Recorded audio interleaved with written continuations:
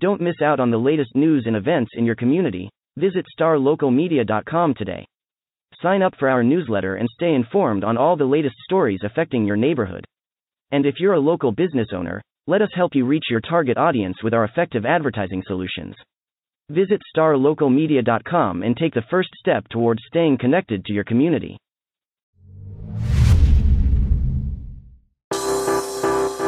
Today's episode of the Star Local Media High School Sports Podcast is brought to you by Poor Richards Cafe, TechSense Senior Residential Care Homes, ATD Painting, and Performance Food Group. Poor Richards Cafe, Plano's oldest restaurant since 1973. They are open daily from 5:30 a.m. to 2:30 p.m., serving the three most important meals of the day: breakfast, lunch, and dessert. It is true Texas home-style cooking made with love and grit. That is Poor Richards Cafe, located off of Avenue K in Plano.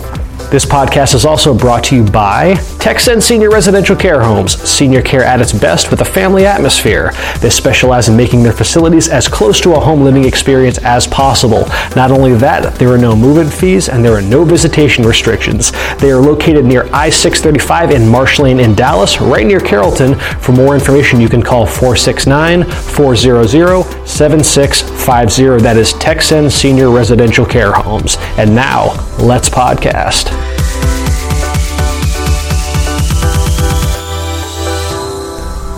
Welcome to another episode of the Star Local Media High School Sports Podcast. My name is Matt Welch. I'm the sports editor at Star Local Media, and I am being joined by Taylor Ragland and Devin Hassan. And gentlemen, it is playoff time for high school football, and let's talk about it. First off, a big shout-out earlier today from Poor Richards and Sonia's Pies and Treats for swinging by the Star Local Media offices to drop off some salted caramel pie, as well as some pancakes, some bacon. Oh man, everything works. Everything of breakfast and dessert goodies to get us started off on the work week on the right foot. Yep, we are suckers for all things pie around here. I've already broken into mine. I'm like halfway through my piece. I cheated, but man, it's good stuff. That's a solid pie.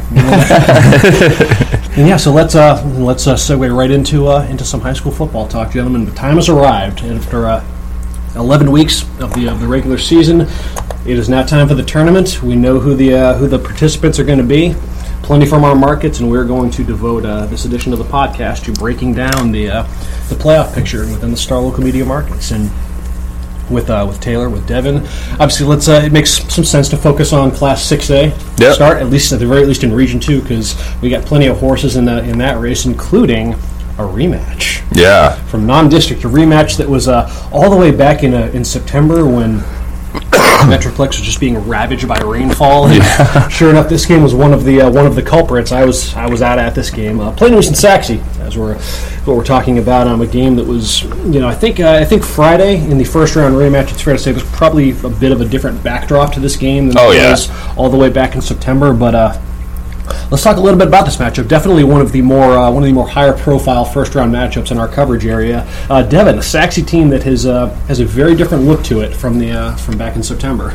This is a very different Saxe team, and a Saxe team that is flying high after last week in their much anticipated showdown with Rowlett, the big rivalry game that we thought was going to come down to the wire. We all picked, we were talking about this game last week. It was going to be a one-score game, and then Saxe just goes out there and demolishes Rowlett unexpectedly, 48-0, a game that was every bit as dominant as the score indicates. And again, you mentioned a different look. This is a Saxe team that had struggled trying to find a quarterback early in the season. They went through 3 different players. They finally decided to move their wide receiver, their star wide receiver, Derek Rose, back to quarterback, where he kind of dipped his toe in the waters as a freshman and got some experience there. But he's really stepped in. He has the ability to throw the ball, but is with his legs as well. And, it's just adding him to that backfield along with Miles Nash, along with Torrey Washington, along with KJ Williams. This is a group that ran for over 400 yards last week against Rowlett, and that's really kind of been their identity. That's what Coach Fred Behrens has said. We didn't have an identity early on. They decided to go with the run game, and it's really paid dividends for them down the stretch. So that's going to be the biggest difference that Plano East is going to see, is having that dynamic player like Derek Rose back there. Because Saxe, if you look back at that game, they averaged over 5 yards a carry against Plano East the first round. But they were 4-17 passing between two quarterbacks. They could not do anything through the air. They had 7 penalties. They turned the ball over 3 times. This Saxe offense under Derek Rose has not been has not made those big mistakes. Penalties are still an issue sometimes, but as far as turning the ball over, that's not been a problem. So, yeah, you got a Saxe team that's kind of hit its stride late in the season, and it's going to be, both coaches will tell you, though, both teams are very different right now, and the same can be said for Plano East. Yep.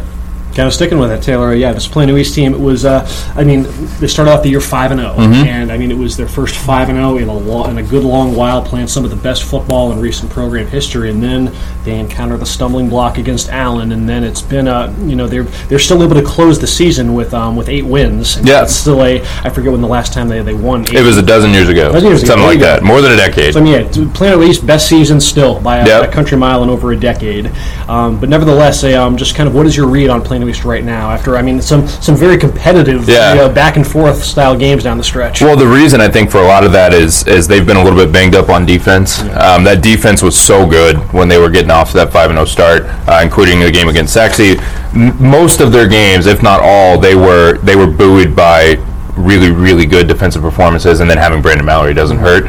But since that loss to Plano, it's kind of been the Brandon Mallory and the offense show, and it's been, can we outscore people a little bit? Some of that defensive identity, like I said, has been a little lost in transition with some injuries. It makes it difficult when you're rotating guys in and out of linebacker a lot. I know Jalen Brown in the middle was down for a while with some turf toe and some stuff like that, so it's been in flux, I guess, to say the least, for the Plano East defense. But at the same time, when you're relying on the Brandon Mallory show, that's not a bad place to be either, because he's been consistently throughout the year, one of the area's leading passers, continues to be fantastic, takes care of the football the majority of the time, goes for, 300 plus yards pretty much every game, and just has so many weapons outside that, sometimes even if Plano East gives up 30 points, 35 points, that's, it's not even enough to beat Jalen Anderson and Josh Allison and Braylon Henderson and Joseph Carter and just the bevy of threats that they have outside, which, has been on display as of late. They needed it against Jesuit in a really weird final week matchup.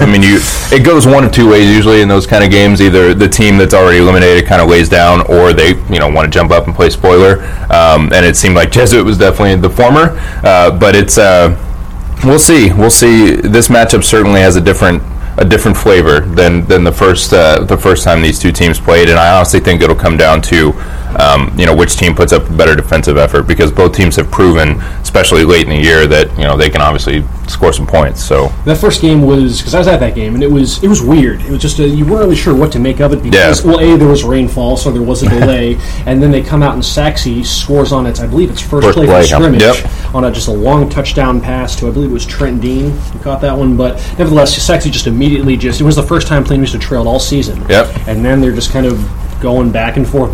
Neither team can really muster a whole lot on offense. Plano East gets a long touchdown to, I believe, Josh Allison late in the first half, and it's a 7-7 game, and then it carried that way midway through the third quarter, and then just things snowballed on Saxe. There was turnovers, they had a quarterback get injured and whatnot, and everything that kind of could have gone wrong in a little 3 to 5 minute sequence essentially did. And ultimately a game that I'm not really sure how much to really take away from in trying to preview this matchup, because it feels like these two teams are in very different places than they were back in September. Yeah, they definitely are.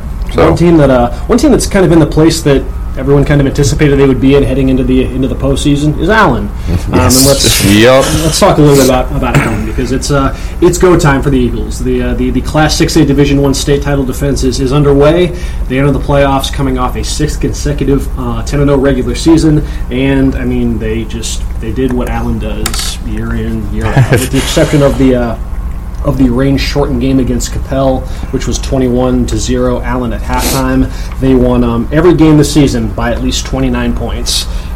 Very seldom have any players of consequence seen the fourth quarter. Very Alabama-esque in the way that they've gone about their business. And but it's rare that when you think of just how because you can rattle off dominant Allen stats until the cows come home. But nevertheless, entering the playoffs, one thing I'm going to be kind of keeping an eye on just throughout the postseason is actually something that I don't believe we've been able to really say this about Allen in recent years, but I don't want to call it a flaw, but there's definitely something out there that makes you think okay, this could contribute to holding Allen back, when all is said and done. And that's not to say that there's not like a stylistic wrinkle out there, that's something that they just have no answer for schematically, when they lost to the Woodlands and they're just high profile vertical passing game back in 2016. I'm talking about something that it's kind of become an emerging trend, kind of an unsettling trend if you're an Allen fan in recent weeks, and that's penalties.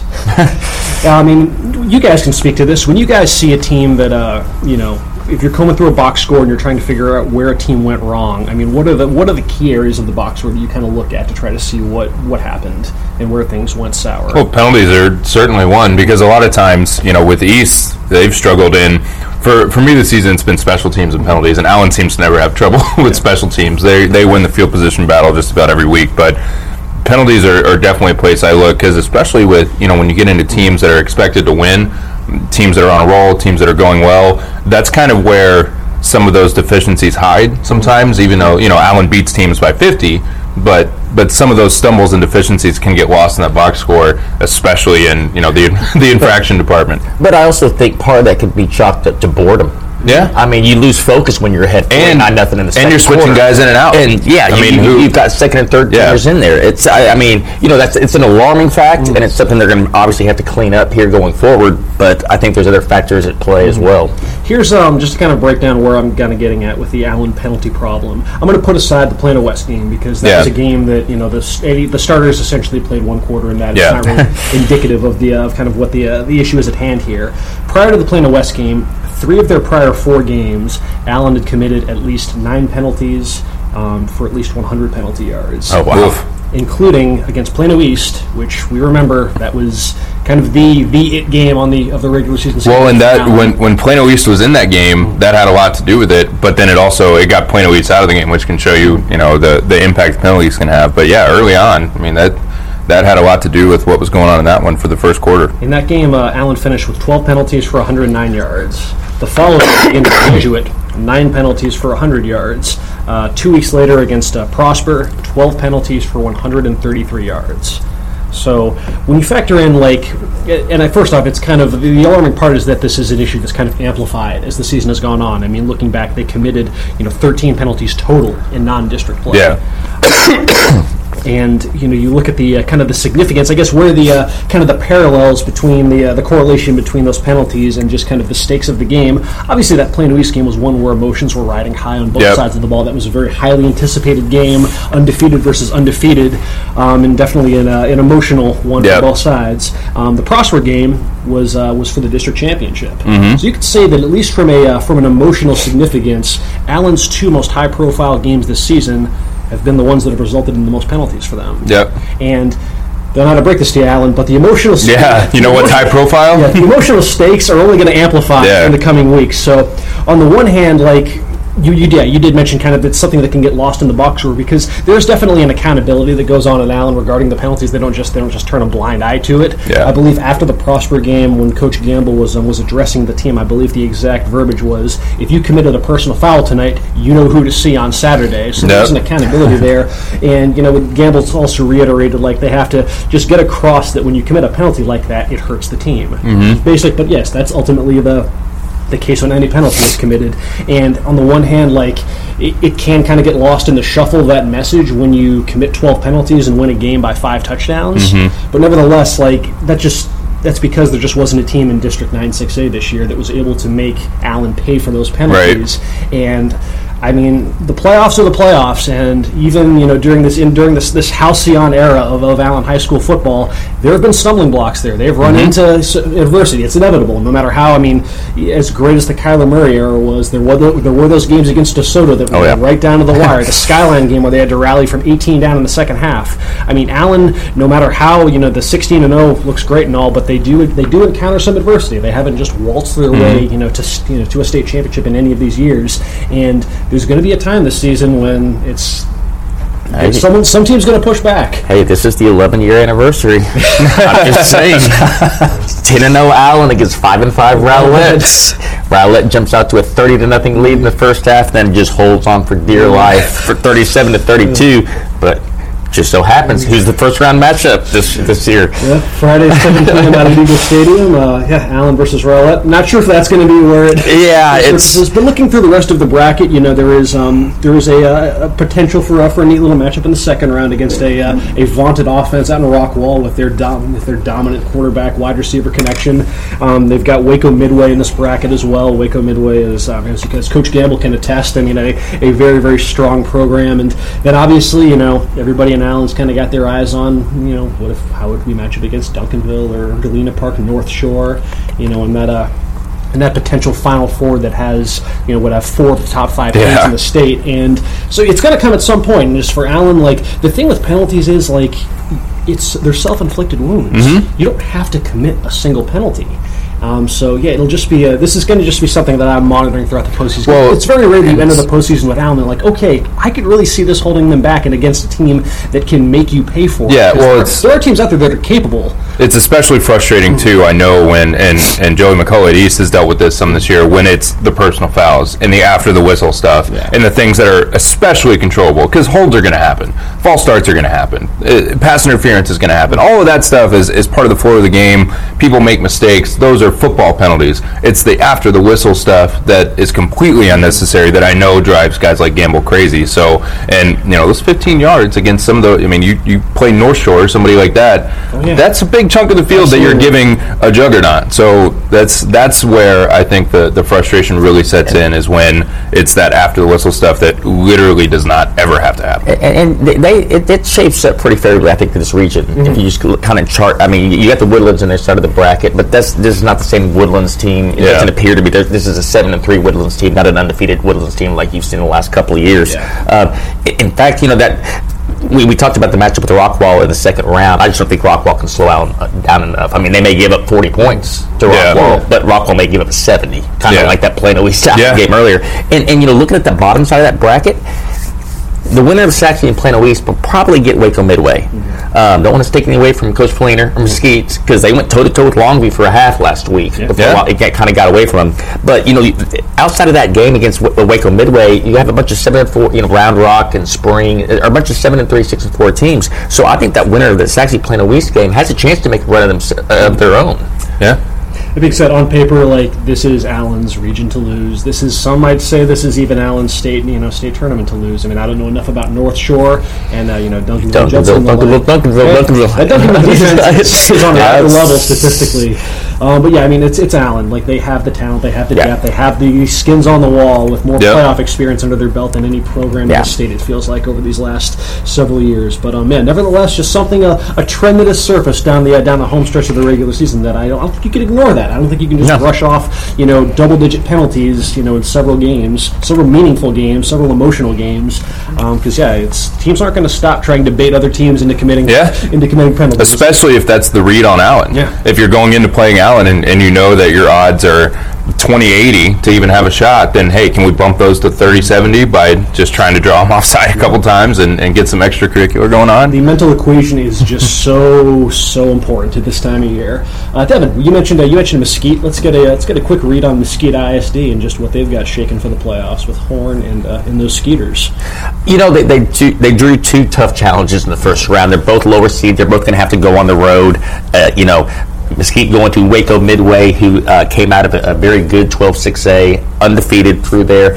Waco Midway has been a good program now for the last decade. Their one out-of-district challenge that they got to play was against Euless Trinity. They got thumped 37-7 in the season opener. So, again, we don't get to see these teams on a week-to-week basis. We don't have a lot of common opponents to draw from in terms of that. So we'll have a real good idea how they, when you see how, Temple fares or Copper's Cove fares or Belton, the other teams from that 12-6A, we'll see how they have to do. Mesquite's going to be the underdog, but this is a Mesquite team that's really defied expectations all season long. Mm-hmm. They were picked to finish 6th in district and end up 3rd. They were competitive against Rockwall and Longview in particular were the class of this district. Well, Mesquite hung with them. They didn't quite have the horses to hang with them till the end, but early on it was toe to toe, even against Longview last week. So Mesquite, Jeff Lehner and that staff are going to come up with a good game plan. That team is going to come out prepared. You mentioned, penalties and mistakes as being, kind of a Achilles heel for Allen at times. That hadn't been the case for Mesquite. They were so well disciplined. Dylan McGill, their quarterback, has made a lot of strides, not just with his ability to run the ball, but just being able to move the ball through the air. Ladarius Turner, their workhorse back, is one of the best running backs in the area that you never heard of, just because Mesquite doesn't quite get the limelight like an Allen does. So we'll see what happens. They're going to be the underdog, but they certainly have a fighting chance. And you can say the same thing about Horn. Limping in at 3-7, as some might say, but they're not limping. They're not limping in at all. We talked all season long about their schedule. Well, final tally was their 4 non-district opponents went 39-1. This season, pretty good. And their 7 losses, the teams that they lost to were combined 62-7. So battle tested, to say the least. They draw a Temple team that has been state ranked for a lot of the year, but it's coming off back-to-back losses. They lost a close game to Waco Midway and was basically a district championship game. They lost last week to Copper's Cove. Take what you will from it. My understanding was that they played a lot of backups in that game, because it was if they won that game, they would have to go on the road to Lobo Stadium to play undefeated Longview, whereas they came up a little short in that game. They still stayed Division II, but then they're the higher seed in Division II, and they get the home game against Horn. So, take what you will from that in terms of them playing their backups. But the bottom line is that's that Horn at Temple, but you're getting a Horn team that, again, has won 3 in a row. They've seemed to have found their offense. Jermaine Givens is showing that district MVP form that he didn't really show early in the season, but he's kind of, last week, 18 carries for 290 yards and 4 touchdowns, and, just showing that explosiveness that he had last season. So Temple may be looking across the bracket and saying, we got a 3-7 team at home. Let's start making plans for the area around. But this is not your ordinary 3-7 team. It's a Horn team that seems to be hitting its stride. Let's just quickly round this out with a look at some of the happenings over in 5A. And Taylor, what a wild final night in District 7 5A Division 2. Just wild final night, wild matchups now in the play. Everything kind of went sideways there. Put it this way, just if you want that final night of that district in one tidy summation, there was a team that entered the night not even assured a playoff berth, and they wound up with the number 2 seed. Yep. Frisco. And actually, Brian Murphy will be on later to talk about Frisco and those Raccoons and the job that they did just mounting that. You talk about a great turnaround season for Mesquite. I mean, not the Skeeters, but the Raccoons going 0-10 to second place in the playoffs and whatnot. But nevertheless, their win over Lovejoy bumps the Leopards down to the number 3 seed in that district, where Lovejoy had been hovering around the number 2 seed all season long. And Delta, a weird game. Like they lose a couple fumbles that go for touchdowns early on. They make some wild charge. Carson Collins throws for over 500 yards and loses somehow. Yeah. So with the Leopards, just how do you kind of feel about where Lovejoy's at heading into the playoffs right now? Is Kaufman in this first round? I don't know. First of all, let me say I'm disappointed we didn't get the Lovejoy Sulphur Springs reschedule. Wasn't meant to be. That was one I was looking forward to. Just with the circumstances of that game having to get canceled earlier this year, but. Man, it's hard to get a read on Lovejoy, honestly, because you said that. Don't say. it's really tough, because when Jahi Rainey's going, when Carson Collins is being, he doesn't have to throw for 500. That's not a typical Carson Collins night, and that's not a slight against him. He just, for their offense to fire on all cylinders, he doesn't have to do that. He just has to find, they have some big play ability with Bo Iovanelli, Jacob Terwilliger outside, even Rainey. And some other guys. So they have some big play ability, but it's more about, efficiency, just taking what you can get, handing it off to Rainey, go get 6 yards, let's set up 2nd and 3rd and short, and just kind of roll that way. And it feels like sometimes when they get taken out of that and they have to throw the football a little bit more, they're a little bit more uncomfortable. And not saying that they can't play a game that way, but they're a little bit more uncomfortable. So I don't know a lot about Kaufman. I don't know a lot about that whole district. Was one that we thought would be pretty strong and pretty stout, but it ended up being very strange. It's just teams cannibalizing one another. Yeah, so it's hard to get a read on even what that district has. So I think for Lovejoy, they're more than capable of beating any of those teams. I mean, they draw Coffin, but I think that any first-round matchup they had, they're capable of winning. But, the game plan has to be, they have to have things go the way that they want them to go. Because you look at the Lake Dallas matchup a couple weeks ago and how crazy it got, because they came out and I think led 28-0 at one point or something crazy, and didn't score in the second half. And it's very strange, because when teams kind of do a little different things and provide different looks on defense, it can kind of mess with Lovejoy a little bit, and if they get out of that rhythm, then things kind of start to slow down a little. But I mean, my read on them, I guess, summarized is I think they're good enough. I think they have the talent to especially, get out of the by-district round. It just depends on, can they show up? Can they control the game that they in the way that they want to, and run Rainey and kind of set things up that way, and then get a good enough defensive performance to get out. So, it's anybody's guess is as good as mine though on them.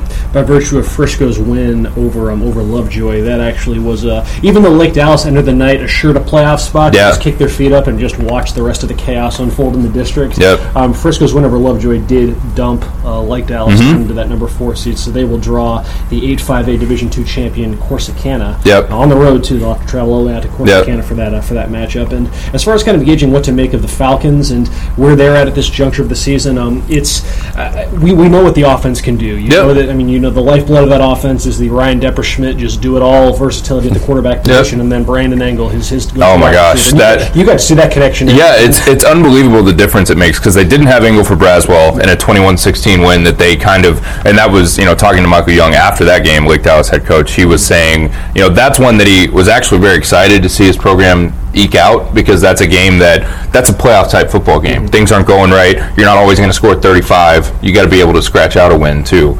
So he was happy with that one. But then you get Lebanon Trail, you get Engel back, and he has 4 catches for 160 yards and 2 touchdowns in the first half. So it's unbelievable the wrinkle that he provides. Like Young said, he makes people cover Lake Dallas completely differently. And when you're focusing on him, then Kylie Smith gets freed up, out of the slot, and for his little routes and his quickness, you get the ball to him in space, and Depperschmidt gets freed up because you have to keep a little bit more honesty as far as covering Engel and all that kind of stuff. So it provides a different wrinkle, but we'll see. That's a tough trip to make down to Corsicana. That's the travel part of it, the home field advantage part of it. So it's a tough draw off a Wild, like you said, a Wild last week.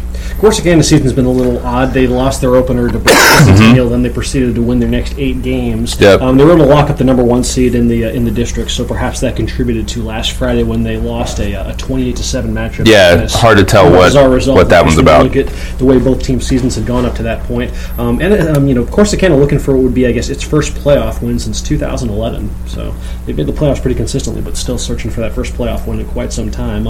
I wonder what they can take away from that game against Braswell, because that one, in hindsight, 21-16, probably expected on paper at least that'd be a little bit more lopsided. But I think that is big just for the confidence that it would breed for the defense. Oh, absolutely. That's been absolutely. A very prominent storyline with Lake Dallas this season, is just the kind of the heads and tails play of the defense. Well, even in the Lebanon Trail game, they had some turnovers. I think 3, if I remember correctly. But that's big for them, regardless of who they're playing. Lebanon Trail is not a team that's supposed to sneak up and beat Lake Dallas. That 41 or 45-10 result is about exactly how you would peg that one the whole time. But this defense is one that I think thrives off building on things. So even in a game like that, and this is something that Young talked about, even in a game like that, it's good to, 1, play clean, but 2, get some turnovers and get some feel-goods going about, regardless of who it is, it still feels nice to have some takeaways, which is something they've struggled a bit with this season. But yeah, I think the last really 3 games, the Lovejoy loss was obviously a tough one, because you play so well in the second half, have a chance to win it right at the end, and don't quite get there and lose 31-27. But I thought they played extremely well in that second half, played well enough against Braswell, like you said, a confidence builder for the defense, and then obviously got to kind of roll and take care of business over Lebanon Trail. So they should be feeling pretty good heading into this one, so we'll see. How do you think Poteet feels heading into 5A Division I, Devin, with with their opening round matchup against? They get it at home, so they do at least have to save themselves a trip to College Station.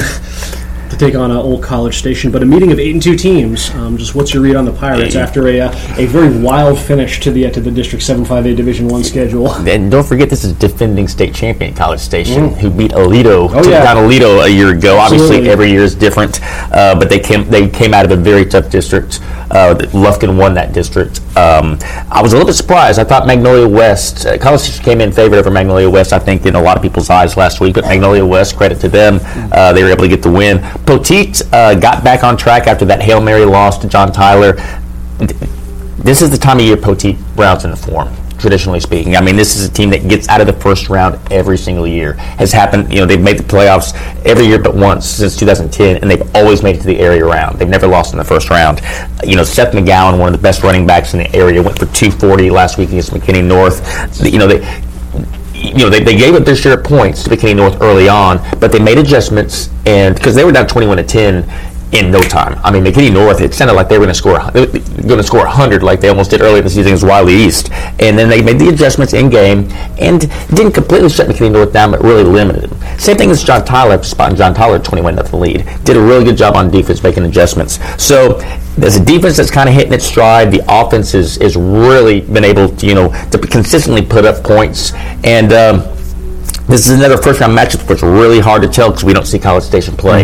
But the pedigree speaks for itself in terms of, I know they may not have the same team as last year, but I'm sure there's plenty of guys that were part of that group last season that have that experience, that know what it takes to win in the playoffs. So one of the more intriguing, first-round matchups, but gotta like Poteet just based on recent history, because this is the time of year that they play their best football.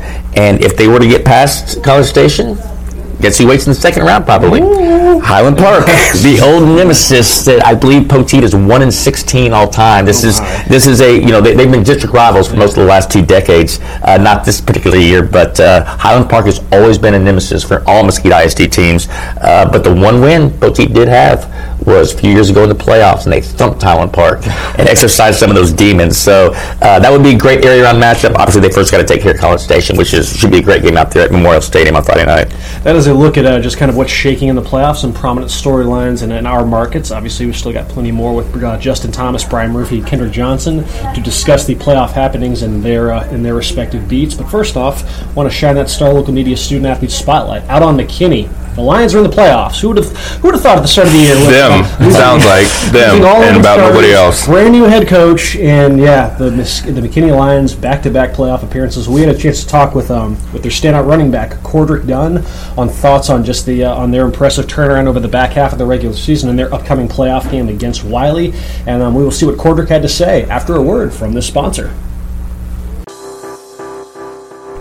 Let's take a quick break to talk about ATD Painting. Whether it's painting, staining, carpentry, residential, commercial, interior, exterior, ATD Painting has you covered. They have 4 locations in the Metroplex, including Plano and Louisville. You can call 972-694-8888 for more information, or you can visit their website at atdpainting.com. That is ATD Painting. Check it out to see just how affordable professional painting can be. And now, let's get back to the podcast. Ken Johnson with Cordrick Dunn, start running back for the McKinney Lions.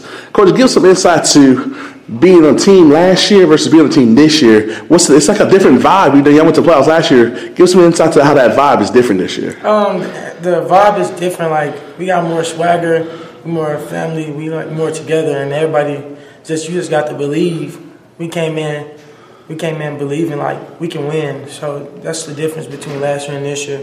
How'd y'all keep that belief when y'all started 0-5? I remember talking to you. You said, man, write it down. We're going to find some way to get in that playoffs. Everybody laughing at us now. They won't be laughing at us at the end. How's it feel to prove people wrong? And where did that belief come from? Every day we just came to work. We came to work. We lost in 5 games. Every week we come back, work harder and harder and harder. And then the more we start to work harder, you saw the win starting to come in once the hard work started to pay off. Give some insight to that emotion that came inside you when you saw your fellow senior, Andrew Pitts, make that big play against Boyd to seal that game and know that y'all going to go back to the playoffs when you make that interception on Friday night. That pick, I just went crazy on sideline. I was excited. I was like, that's my boy. Saying he just caught that pick, put us in a great situation. I was excited for him, and I was excited that we made it back to the playoffs once again. And being on that team last year that went and played against Southlake that came up short, how big a deal is it not just to get the playoffs, but to make a run? And how much have you told these guys back about? Yeah, it was good to get there, but we went one and done. Have you been telling them about that since they don't know about that? Everybody know about that, and like we have a chip on our shoulder because everybody expecting us to not go in with swag, but we gonna bring that swag, and I was just like, it's different. I feel like we can make some noise in this playoff run. Talk about the impact Coach Shavers and his staff has made, because it seemed like from just lifting weights, I'm out there watching y'all lifting weights, man. I feel like I'm getting to work here, man. That stuff is intense. Yeah, it's pretty intense.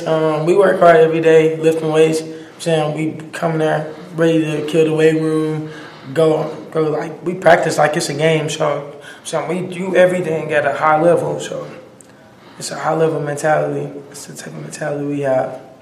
How big a deal was it to beat Boyd to end that streak and to get the playoffs? Like, all wrapped into one. If you couldn't even script it that any way, if you start beginning of the year, but you know you had to beat them to get into the playoffs, and y'all did. I can't even, like, I was out of words when we beat them. I was like, wow, like, this is the best feeling of my life. Like, it was amazing. Like, it was just like a dream that came true. Like, yeah. Does it feel good the fact that y'all set the precedent now? Like, the standard's going to be not to play with Boyd, but to beat Boyd going forward. Now that y'all started this streak. Yeah, we started this streak, and we plan on continuing this streak. Like, we plan on continuing this streak for a long time. So every year we will beat them this year. Give some insight to what does Wiley present? I know y'all been watching tape and stuff. What's some challenges they present, and what you gonna have to do to be successful on Friday to get that by-district win? The only thing I'm gonna have to say is we're just gonna have to just play hard-nosed football, and that's the way that you're gonna have to win this game. Going into that game is hard-nosed football because they got a great group of guys out there, so we just got to play great football. I know you were only a sophomore, but you were on that team that when y'all played in that stadium, y'all came up to the last second when they stopped Gaddick on the foot line. Have you told them about that and just the difficulties of playing in that stadium? Because it's a weird vibe, you know. Because I remember that game, y'all started off really slow, and their fans are really intense. Have you gave them kind of an insider heads up of what to expect because they're going to be going into hostile territory? Yeah, I remember going into summer year that game. We lost because we just needed a yard to get in, and I take that game as a game like that's something to prove. Like I want to be that guy, and with my teammates, my O-line, we be the guys that go in there this year and change the culture there. We beat them at their field and let them know like we're a different McKinney and make some noise. Talk about you and KT's chemistry, because it came in handy against Boyd down the stretch. Either one of y'all were making plays. Like it'd be 3rd and 2, they pitch it to you get 4 yards. It'd be 3rd and 8, he keep it on his own read, go down sideline, get 10, 12 yards. How's y'all chemistry helping y'all out to make big plays when y'all need them? My chemistry is great. We just he every day come to work, he do what he got to do, and Friday nights he go crazy when he run the ball. So our chemistry really good. I'm saying we just practice every day together really hard, and great things happen on Friday night. So, how big a deal is it to get off to a good start? Like y'all started off slow against Boyd, but traditionally this year, y'all been a fast starting team. How big a deal is that for y'all and for what y'all do to get off to that start really quick? We go in there with an electrifying mentality, and after we make that first big play, we expect another big play, and we get gas to the pedal. So we just go hard every play, no plays off. And final question for me: it's Friday night. It's about 10:30. Y'all got the lines up on that scoreboard. The time's ticking off. What do you think emotions will come on you to be the first team in McKinney in over 20 years to get a playoff win if y'all are able to get that job done? Ooh, I can't even let words explain it. I'm gonna be so excited. It's probably gonna make me emotional because that's like a lifetime achievement for me is to hold up a gold ball with my teammates. So that'll be a great feeling. Our big thanks to McKinney star running back Cordrick Dunn with the interview with our own Kendrick Johnson right here. See McKinney. Hats off to McKinney. They've had a great year, man. They started off 0-5, and they end the playoffs. Now, before we get into McKinney, I'm Brian Murphy. This is Justin Thomas. There's 2 other people on this podcast. Line change. But we'll I'm on my other show. We'll have super subs coming in here for the second segment here. Kendrick, I guess we'll segue into McKinney since we just talked about Cordrick Dunn and then making the playoffs. I don't think many people expected that. Really? People expect them to win more than 2 games, and then they start off 0-4, but they're a team, like, it sounded cliche, like, they get better every week. All they do, like Coach Shea would say, we go work, show up, take a loss, get back. Go work, show up, take a loss, get back. And they did that 5 weeks in a row, and they pushed through against Plano. And the crazy thing is, that was the game that got them in, because Plano's sitting at the house like us, watching them on Friday night, and they got in because they beat Plano, they beat Plano West, they beat Boyd, and they beat Jesuit to get in. 4 out of 5, and they were this close to beating Plano East. They almost ran the table. They could easily have ran the table, and that's how you get in. And to me, what makes it more impressive is that they're in one of the toughest districts in the state. Ain't no gimme games in 9-6A, so they earned their spot up in there. Unless you're playing at West. Now, can they beat Wiley? Oh, I got them beating Wiley. If they play the way they play against Boyd, minus the slow start, they started off slow against Boyd. Shout out to Tyler Shaw. That man busted up. He had the first 5 carries of the game and went like 60 yards on himself and just beasted. He looked like a young beast mode back there. And then Boyd went away from him. But once they made the adjustments and slowed down the running game, they got into the flow of the game, and they won their first crosstown showdown in 9 long years. Wow! So they won crosstown showdown for the first time in 9 years, and they got into the playoffs. So you can just imagine the emotions and all that they carried over after the game. And the bragging rights you have over McKinney Boyd too. I can imagine. Wow. So before we dive into McKinney North, they have a tough matchup this week. Before we dive into that one, I'm pretty sure that one won't be that long of a conversation. Whoa, you have to put the context. Sure. Boyd, shout out to Kim Constantine. He's out for the year. He tore his labrum. North. You said Boyd. North. Yeah, North. You got it. So Kim Constantine, the starting quarterback, tore his labrum in his throwing shoulder. He's out for the year. And so, who's filling in for him? Dylan Markowitz, who they've been rotating. He's done a good job. He played a great game. He's more of a pocket passer against Poteet. He went 12 for 23, 134, 1 tub, and he's not a runner. He ran the zone read. They called a perfect play call on a 3rd and short, and he went off the left side, scored 25 yards to get him within 4. But he made a fatal mistake and threw a pick 6, which happens. The guy made a heck of a play. Like, it was like play these NFL guys don't make on Sundays. They dropped the ball. He didn't drop the ball. And so as a result, they lost. They had to go to East Texas and play Lufkin, who's number 2 in the state. But they had 2 big calls in that game. I don't know if y'all seen this. They had 2 inadvertent whistles on change of possessions. McKinney got an onside. What basically was an onside kick was a pooch kick. Guy muffs it and he fumbles. The ref blew the whistle when he caught it because he fair caught like this, but he dropped it. And so that's a live ball. Exactly. That took them away. And then they had a strip that they somehow it was in reverse. They had 2 fumbles that took away possessions. So if they win that game, they're not going to get East Texas. So you have to put it in context. The Bulldogs got a raw deal at MIAC Stadium the other day. Interesting. Now, JT, you have plenty of marquee matchups in this one. Yeah. Which games do you want to highlight?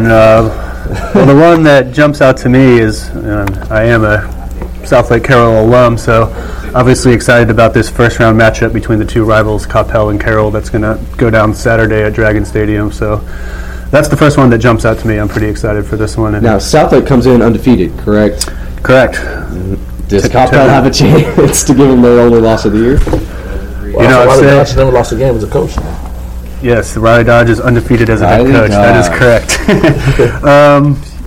I think we've talked about on this podcast a lot when we talk about Coppell, how I kind of think they're a real kind of play to the opponent team. Like, teams that I think they should maybe wall up, they end up having a little tighter games, and teams that I think are going to give them trouble, they usually hang right in there. So I'm not going to predict a Cowboys victory here, but I think this is going to be a pretty competitive game. I like what Coppell has in the trenches, and I think that should be able to hold them in the game. And if they can limit turnovers, which has been an issue of late, if they can limit those, I think they can hang in there.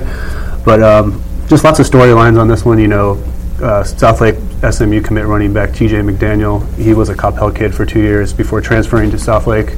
His 2 brothers both went to Coppell and both played college football. Gavin and Cam McDaniel went to Notre Dame in Washington. So plenty of familiarity there with TJ McDaniel on the Southlake side. So it should be a fun one. I've heard a lot about TJ McDaniel when I met with Brandon Crossley, the Little Elm star player, plays every position. He's committed to SMU. Oh, okay. He brought up how him and TJ McDaniel had been Did they talking. do visits and stuff? Oh, yeah, Yeah. they'd been talking together, and they were like, hey, let's get SMU back to the program that it was. So, yeah, I've heard a lot about him, so hopefully he doesn't run too rampant over. And then, of course, Southlake also has, the number one safety in 2020, R.J. Mickens. So plenty of talent in this one. It should be a fun game. He's number one safety in the state? For the 2020 in the nation. 2020. Oh, that's next year. So Is he, you know what he's committed to? Yeah, I don't think he has Not committed yet. yet. He's Yeah. probably can commit anytime he wants. So speaking of top players in the state and the nation, Hebron will have one of their players in a rematch who didn't play when those teams played earlier this year. Second week, Fossil Ridge and Hebron played. It was 37-17. Fossil Ridge won that one. But Trajan Bridges, the Oklahoma commit and dazzling player, he was out with a concussion. So obviously he is what makes the Hebron offense tick pretty much. So, I mean, I really can't even put too much stock in that first meeting. You can look at the defense giving up 37, but, that was so long ago. Yeah.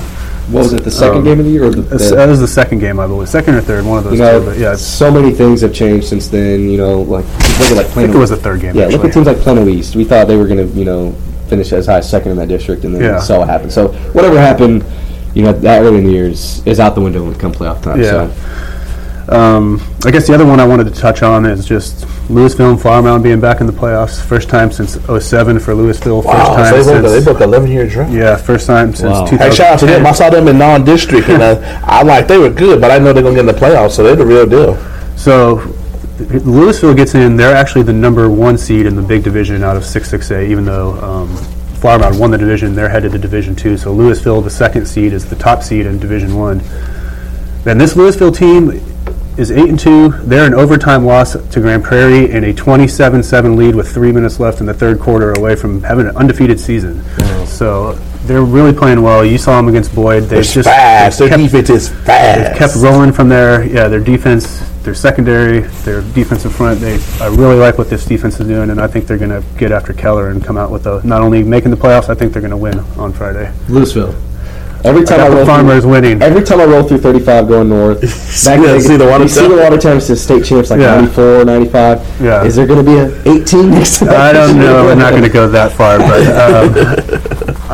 another note, because Keller actually finished second in their district, so there's no home field advantage in this one. So these two teams are going to play in C.H. Collins Stadium on Friday. Interesting. Yeah, it's a good stadium up there in Denton. Speaking of two teams rematching, Frisco Lone Star and Mansfield Legacy, that was a fourth-round matchup in the playoffs last year. Wow. And they're playing this year in the first round. That Lone Star team last year should have won state. I said it all along with MJ Rivers, all the studs they had there, Nick Bolton, so many D1 athletes. They lost that game 24-20. For the Legacy, they lost their quarterback and best player, Jalen Catalan. Yeah, he's out. Who's best safety for 2019 in the state, and he got hurt playing quarterback. Yeah, and in that shout out to Kevin Pryor for giving that information. I have a buddy that's connected with that program. Yes, so this isn't quite the same rematch as it was last year when those two teams made deep playoff runs. But in that game last year, Mansfield Legacy, they only had 9 first downs. Lone Star had 20. Lone Star just had some costly turnovers in that game, and I'm not saying they should have won, but they should have won that game. And you know what? I think they're going to be out for revenge, and it's they have the home turf. This time around, they'll be at Frisco Memorial Stadium, right down the street from Lone Star, and so that should be an interesting one to watch. I think it's interesting how it's going from fourth round last year to the first round this year. Just how much confidence you think they have played at home? Because how much big a deal does that make for them? Seeing in Frisco, they have 3 home stadiums. Yeah, that's what I was going to say. It's a little bit different. But I feel like Lone Star, they play really well at Memorial. They played Highland Park at Memorial earlier this year. They had some big games last year at Memorial. They seem to play well there. But we'll see. We'll see. Their offense is coming off a 63-point performance against Frisco Heritage. Their offense finally came alive. That was the big question mark for this team. The defense has been there. The defense wasn't the issue, but the offense is finally kind of picking things up a little bit with Julian Larry at quarterback. I want to note one thing before we get off this podcast. I called it last week, about a week ago this time, that Frisco High. I know y'all probably don't know too much about Frisco. Y'all looked at them last year and they're like 0-10, they're done, this and that. I said last week they were somehow, some way going to make the playoffs. I didn't say they were going to be Lovejoy, but that's what it took. They needed a win against Lovejoy or a Denison loss to make the playoffs. Well, they beat Lovejoy. They were up by 1 million in that game. They let them creep back, but they hung on to beat Lovejoy 48-45. That's a huge win. Lovejoy was projected to be, probably the second best team in that district when it was all said and done. But Frisco, they finish a second in that district. They take on Sulphur Springs, a game I will be at Thursday night at the Star. Should be interesting. Sulphur Springs, one of those teams that they had a rain out against someone earlier this year. I can't think off the top of my head. They got some cats that can go. Man, they do. Those East Texas teams, they can ball. Yeah, exactly. So this one could really go either way. Is the Frisco team that showed up against Lovejoy going to come out to play, or the one that beat Lake Dallas, or the one that played against Reedy or Denison against they had those losses? Who's going to show up? Now when Lakeland is also taking on Lancaster, Independence also taking on Highland Park. Maybe Independence's only playoff game. Highland Park, number 1 team in the state there. They're playing at Highlander Stadium. That's all you need to say. Yeah, the 2-time defending state champs. Independence, it's been a great season. Good luck against the Scots, and then Reedy taking on Ennis. Why you always say it's been a good season like they season's over with? I think he's saying it's about to be. It's more about their opponent, not their team. But congrats on Independence making the playoffs. Not many people picked them to make the playoffs. Like McKinney. Shout out to Coach Shavers now. Me patting myself on the back there. I have Justin was the only person prior to the season that picked Independence to make the playoffs. I had Little Elm as the 4th team. Other people had maybe Centennial or whatever making the playoffs. I didn't have Independence. I know nothing. I was going blind. They didn't know who their quarterback was going to be prior to the season. And then the sophomore Braylon Braxton, transfer from Allen, comes in here 6'1", 200+ pounds. He's a big body. He's going to be a special talent. These final 2 years in Independence. McKinney, I didn't see them winning but a couple games because they had no full-time returning starters. The only person with any experience was Cordrick. He was on Matt Gaddick's backup, so it's like y'all in this 9-6-8 district. And he's no Matt Gaddick either. Matt Gaddick. He's pretty talented. Those are heavy shoes to fill. Hey, he's got 1,500 yards and 15 tubs on the year. That's not to mention bringing in a new head coach. Coach Marcus Shavers. He's completely changed the culture. They had this saying WAWG. We all we got, and everybody really believe that. And they got with WAWN. We all we need. It sounds cliche, but it's not just bonded the football team, it's bonded the whole school, hence the run the volleyball team made. So they completely changed the culture from McKinney Athletics, and they gone in football playoffs, they gone in volleyball playoffs, so they doing something right over there at McKinney High. So shout out to all those coaches, all those coaching staffs who are doing their thing and getting the results. This is a results business. Nobody picked them. They got up in that thing, and they going to win this Friday. Well, got them winning 21-14 at Pirate Stadium. We'll see if those results translate. Throwing down a score against Riley. Do y'all want? I didn't have any predictions planned. I don't want to put you on the spot. I know Kendrick's already blasted us with a hot take here, saying they're going to beat Wiley on the road. But I think Lone Star is going to get revenge on Legacy. I think I already said that. What's one game that you're looking at from your markets? Maybe an upset or a lock for a victory. I'll double down and I'll say Louisville and Flower Mound both get the playoffs, and they're both going to win, and they'll both move on. We'll see what happens in the other games. We'll see what happens in the other games. Don't take Justin Thomas to Vegas if you don't want your money. All right, well, we'll see what happens this Thursday and this Friday. I'm Brian Murphy. That's Kendrick Johnson. That's Justin JT Thomas. We'll talk to y'all later. And to round out the podcast, I am back, as is Taylor Ragland and Justin Thomas. And I know we've been talking a lot of playoff football with it being the first week of the postseason, so plenty to get excited about there.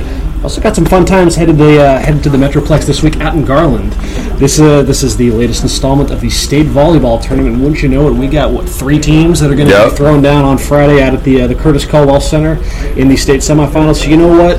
Let's talk a little state volleyball. Obviously a huge deal for these 3 programs. We have Plano West, Flower Mound, and Lovejoy that will be going for state championships this week out in Garland. So Taylor, Plano West, man. What a story this has been all season with the ups and downs and the rises and falls for the Lady Wolves, who have now they are peaking at the right time. What a statement they made this past weekend at the regional tournament, knocking off 2 of the top 3 teams in the state. Taylor, just talk a little bit about the Lady Wolves from your vantage point and just the role that they are on right now, heading into, let's see, just for the sake of a schedule, Friday 5 p.m. out at the Caldwell Center, they kick off the 6A portion of the state semifinals against Fort Bend Ridge Point. Talk about them Lady Wolves. Man, it's just been, like you said, it's been a roll. It's been momentum. They're the definition of a team that is just playing its best volleyball, heading down, not only, down the stretch in the postseason, but the second half of district as well. We were talking before the podcast, there was the first loss to Prosper in district, the 3-1 loss in the first round of district play, kind of set off the slump that Plano West went on. And then it kind of ended. They lost to Plano, and it's like that loss to Plano somehow just woke them up. They just sat around and said, what are we doing? We are so much better than this. We should be playing more like we did at the beginning of the year, because at the beginning of the year, they looked like a state champion volleyball team. They looked like a true contender, and we all were, buying in. We were all on the Plano West bandwagon, drinking the Kool-Aid, and then that first round slump came, and it kind of, raised some questions of the youth, possibly the immaturity, but, in that second round, highlighted by, it was a loss to Prosper, but it was a 3-2 loss and like a 16-14 fifth set against Prosper, and that was kind of, for me, I was at that game, and I saw it. That was kind of, for me, the real test for Plano West, and the real indication that they were back to playing the volleyball that they're capable of. And obviously in the postseason, it's been just one impressive win after another. A pretty easy win over Naaman Forest. Midway took McKinney down in the third round, wasn't even very close, and that was a match that they got swept in the first round of district play. But I think that they were a better volleyball team. That was just kind of indicative of how wrong whatever was going on with West was at that time. But then it really started, like you said, to get impressive at the regional tournament. 3-1 wins over the Woodlands and Prosper, and in the Prosper game, one set that was 25-11. So it just it's insane. I mean, it's when you look at their roster and the talent they have, especially outside with Joe Presley and Amon Njai, there's so much talent, and they're just they're so dominant, on the kill, and it takes a very special block to deal with those two. And Prosper presented that, I think, in the 3-1 win certainly, and then in the 3-2 win as well. But man, there's just not much you can do when Presley, I think, had 28 kills in this recent win over Prosper to make the state tournament. And I talked to Erin Kaufman at Prosper, and she literally said, she was like, everything she touched just fell. Like there was nothing we could do. So, man, it's going to be interesting to see at the state tournament, because obviously all four teams that are left are really, really good and playing really good volleyball to even get there. But there's not an argument out there, I think, that you could make that a team is hotter than West. I mean, Flower Mound has beat some really impressive teams, so maybe there's some equal footing there. But West is going as good as anybody, man. It's scary. If there is one team, though, that might be able to match them from a momentum standpoint, and a team that kind of, I don't want to say they came out of nowhere, so to speak. I mean, Justin, you've been on the Flower Mound war wagon all season long with the job that the Lady Jaguars have done, and sure enough, they've been able to capitalize on that momentum and an impressive playoff. Is this their first ever state tournament appearance? First ever state tournament appearance, yeah. And they will take on this Northside O'Connor. Yep, Northside O'Connor, 7 o'clock Friday, right after the Plano West Ridgepoint matchup. So. Justin, you were out there to see them slay the Lady Dragons of South Lake County in the regional finals. I had a local regional tournament. You guys were all out of town for your teams, but I got to go check out the Lady Jags, and I think when we left on Friday, leaving the office after football, you guys asked me if I thought they could beat Carroll, and I said, yeah, definitely. I think they're going to whoop them. And they smoked. You're going on the record now. They smoked them. I just can't say much enough about how they dominated them. So they lost the first set 25-22, and then midway through the second set they're tied. Flower Mound goes on to outscore them 75-32 the rest of the match. They won the second set 25-17, they won the third set 25-13, they won the fourth set 25-12. At one point, they won 16 out of 17 points. They won 10 points in a row to close the third set. Then they came right out and took a 13-3 lead in the fourth set. So they had won 23 out of a 23-3 run, and they pretty much led by double figures the whole fourth set. 23-3 run. In the regional finals against state-ranked South Lake Carroll, they went on a 23-3 run, a 15-1 run, a 10-0 run. It was just... And they were getting it from everybody. Like Angelique Sear was playing awesome, Kaylee Cox, Emily Merrick. They were dominating at the net. They were putting balls down. Big digs from Sarah Martinez. How about this well-rounded game from sophomore Kaylee Cox? She was second on the team with 19 kills to Angelique Sear's 20. Then she also had 5 blocks, and she also led the team in digs. So pretty impressive all-around game there. But like you said, this team has just been giant killers. I wouldn't say, we all had them, thought they would make the playoffs. But I think most people had them behind Coppell and Hebron, at the start of the district season. they win the district, beat those two teams, then they take down Byron Nelson, state ranked, then they beat this state ranked El Paso Coronado, and then they take down state ranked Carroll. So they're just slaying ranked teams, and now they have another one in O'Connor who, if I recall, I think they made the state tournament last year and lost in the semifinals before to Ketty Seven Lakes, who ended up playing Hebron in the championship. So experience over there. They're making a second trip in a row to state, so it should be a good match. But like you guys said, this Flower Mound team is on a roll, just like Plano West right now. It'd be great if we could get an all-star local media. Yes, that would be fun. I'd say I don't want to say it's likely because you never know what could happen. All four of these teams, I mean, we don't know much about Ridge Point or O'Connor. They may be doing the exact same thing and just, dominating everybody they play. But, from our perspective, the two teams, West and Flower Mound, just the way they're going, that would be a fantastic final for sure. I will say this: markets that I cover tend to do very well. Hebron and Coppell. The good luck charm. Hebron and Coppell have combined to win 5 of the last 7 state titles, and now Flower Mound's there. So we'll see if they can keep it rolling for my markets and tack another state championship on volleyball on there. Ironically enough, Flower Mound and Plano West did not enter the postseason ranked in the state's top 25 by the Texas Girls Coaches Association. Yeah, we've poked a little fun at that, those rankings throughout the season in the playoffs. But yeah, I guess they just know exact science, I guess. I don't really know how they weren't ranked. It doesn't make sense to me. But one team that was ranked, and we can round out the discussion with this, a look at our 5A semifinalist, Mighty Lovejoy. Back once again, their eighth appearance in the state tournament. They come in this with a 44-6 record. I believe that is tops in the of the 4 5A semifinalists. Winners of 19 consecutive matches. They draw Dripping Springs at 1 o'clock Friday back out at the Caldwell Center. Taylor, you'll be out there watching the Lady Leopards in their pursuit of another state championship. Yep.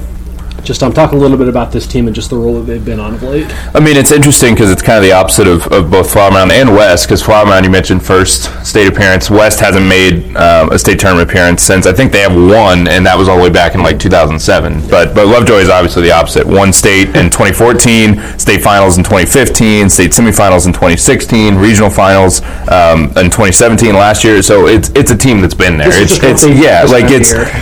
not a surprise that we're talking about Lovejoy in the state volleyball tournament, and they have kind of just taken care of business pretty much all season. There haven't been many teams that can match up with them, even at the 6A level. I mean, they played Prosper and beat them in a playoff tune-up. They've pretty much ran through the 5A playoffs. They've dropped, I believe, just 2 sets, one to Frisco Liberty and one to Wakeland, who have been really their only competition, if you even want to, call it competition, because, I mean, they pushed them a little bit. I was at that Liberty match, and Liberty, they took the 1 set, they pushed them a little bit in some other sets, got to 20, but there's just not really any team out there that when Lovejoy is firing on all cylinders can hang with them.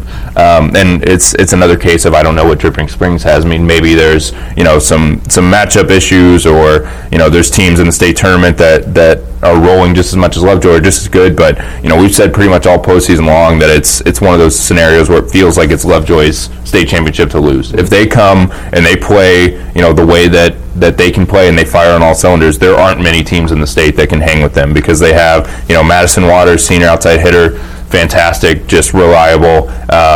Cecily Bromstreiber, sophomore outside hitter, has been fantastic. She does both of those. They're listed as outside hitters, but they play all 6 positions basically. They just play all the way around, and they're fantastic anywhere you put them. And they're kind of like the rock of what Lovejoy does. But then they're so talented everywhere else too. So it's literally to the point where head coach Jason Nicholson has told me, like, he has to remind I believe they have a freshman setter. I can't remember off the top of my head what year she is, but he has to remind her, like, we have many, many talented pieces. Like, don't just always set Cecily Madison, because we can go so many different directions and beat teams so many different ways, but sometimes that duo is just good enough too. So we'll see. We'll see if they can make good on the potential, but I would say the potential is, if they take care of business, then they should walk away with a very impressive finish this weekend. The stars have kind of been aligning in 5A for a Lovejoy Canyon Randall final, and that could very well materialize if Lovejoy wins at 1 o'clock on Friday. Right after is Canyon Randall in Kingwood Park out in Humble. We could very well get would have been kind of the top 2 ranked teams in 5A. Canyon Randall has actually been by the coaches has been ranked above Lovejoy many times, like 1 and 2. So it's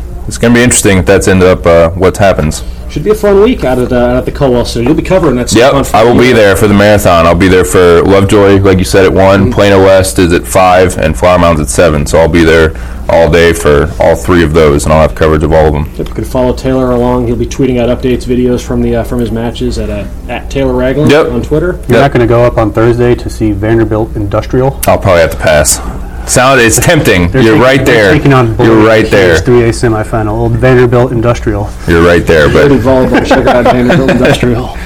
And that is a look at it's a nice little tune-up for the state volleyball tournament in our neck of the woods. Actually, literally is in our neck. Yeah, it's like 5 minutes down the road nice. from our office. Don't have to drive all the way down to Houston or San Antonio or Austin for this one. So awesome. That's a look at state volleyball. We've talked some high school football playoff previews and whatnot, and that will do it for this edition of the Star Local Media High School Sports Podcast. Taylor, Justin, appreciate y'all for tagging along. Ditto for Kendrick, Brian, and Devin. Folks, you enjoy your week, and we will talk to y'all later. Thanks for checking out this edition of the Star Local Media High School Sports Podcast, brought to you by Performance Food Group. They deliver more than 150,000 food and related products to customers all across the country. Their McKinney office is currently hiring Class A CDL drivers, order selectors, and many other entry and part-time positions. For more information, you can visit their website at pfgc.com/careers, or you can call 214-491-3130. That is Performance Food Group, located in McKinney at 500 Metro Park Drive. Looking to hire top talent in your community? Look no further than starlocaljobs.com. Our platform is specifically designed to connect local employers with qualified candidates in their area. With starlocaljobs.com, you can easily post job listings tailored to your specific needs and requirements. Our platform is user-friendly and offers a wide range of options to help you find the perfect candidate for your open position. Plus, our job matching algorithm ensures that your listing is shown to the most relevant job seekers in your area. But that's not all. StarLocalJobs.com also offers a variety of resources to help you throughout the hiring process. From candidate screening to interview tips, our team of experts is dedicated to helping you find the right fit for your company. So why wait? Join the thousands of satisfied employers who have found their ideal candidate through StarLocalJobs.com. Post your job listing today and start building your dream team.